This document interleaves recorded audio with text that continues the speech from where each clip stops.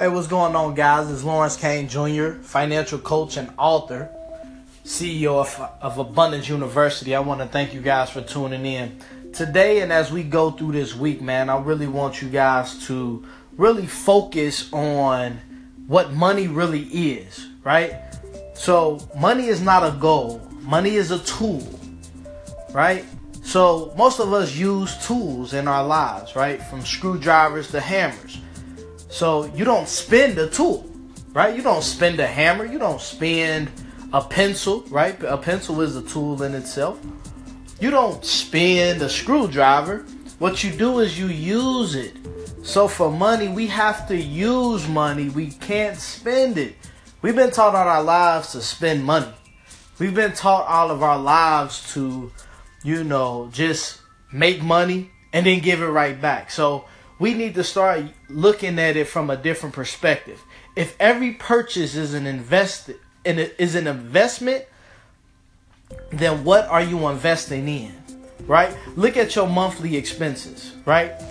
I'm not talking about your bills like, your rent and, your cell phone bill and stuff like that, right? We know those are the essentials to living in 2018. But I'm talking about those small expenses that that complement your lifestyle, right? That Starbucks or you going to the show or going out to eat. What are you really investing in, right? When we look at 2018, we are already a month in, and we want to really analyze what it is that we're after as the destination, what it is that we're going to use to get to that destination, which is the navigation.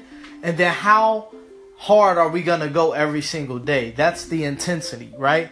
My buddy Carlton Collins talks about this in his book, Rebel, right? The destination, the navigation, and the intensity. We all know the destination that we're after. We have to determine now the navigation, and we have to focus in on the intensity, right? It's just like working out. Somebody may want to lose 100 pounds. Now, that's the destination. The navigation is going to be how many days they need to work out or their diet in which they need to kind of focus in on, right? Their eating habits. The intensity is how much are you going to commit to that, right? Every single day you have a decision that you make in which you're going to go after your destination. Some of us are going slow. Some of us aren't moving at all, right? So you have to determine that, right? You know your destination. If you're listening to this, you know what you're after financially. You know what goals you want to accomplish. You know how much debt you want to pay off. You know what business you want to start. You know all of this, right? That's the destination. What is the navigation? And some of you, I believe, know that. And then the intensity. That's where we need to have the conversation at. A lot of us want things. A lot of us know what it takes to get there, but a lot of us aren't putting in that work. Our intensity is so low. That's why we're not losing the weight. That's why we're not getting out of debt. That's why our relationships are bad, because we're not focused on the intensity. We have to dedicate every single day to our destination, right? It's just like, and I'll end with this.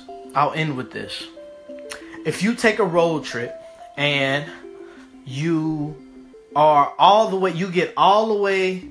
to that point, but you're about 10 minutes away from your destination and you hit a detour, you won't go all the way back to your house because you hit a detour.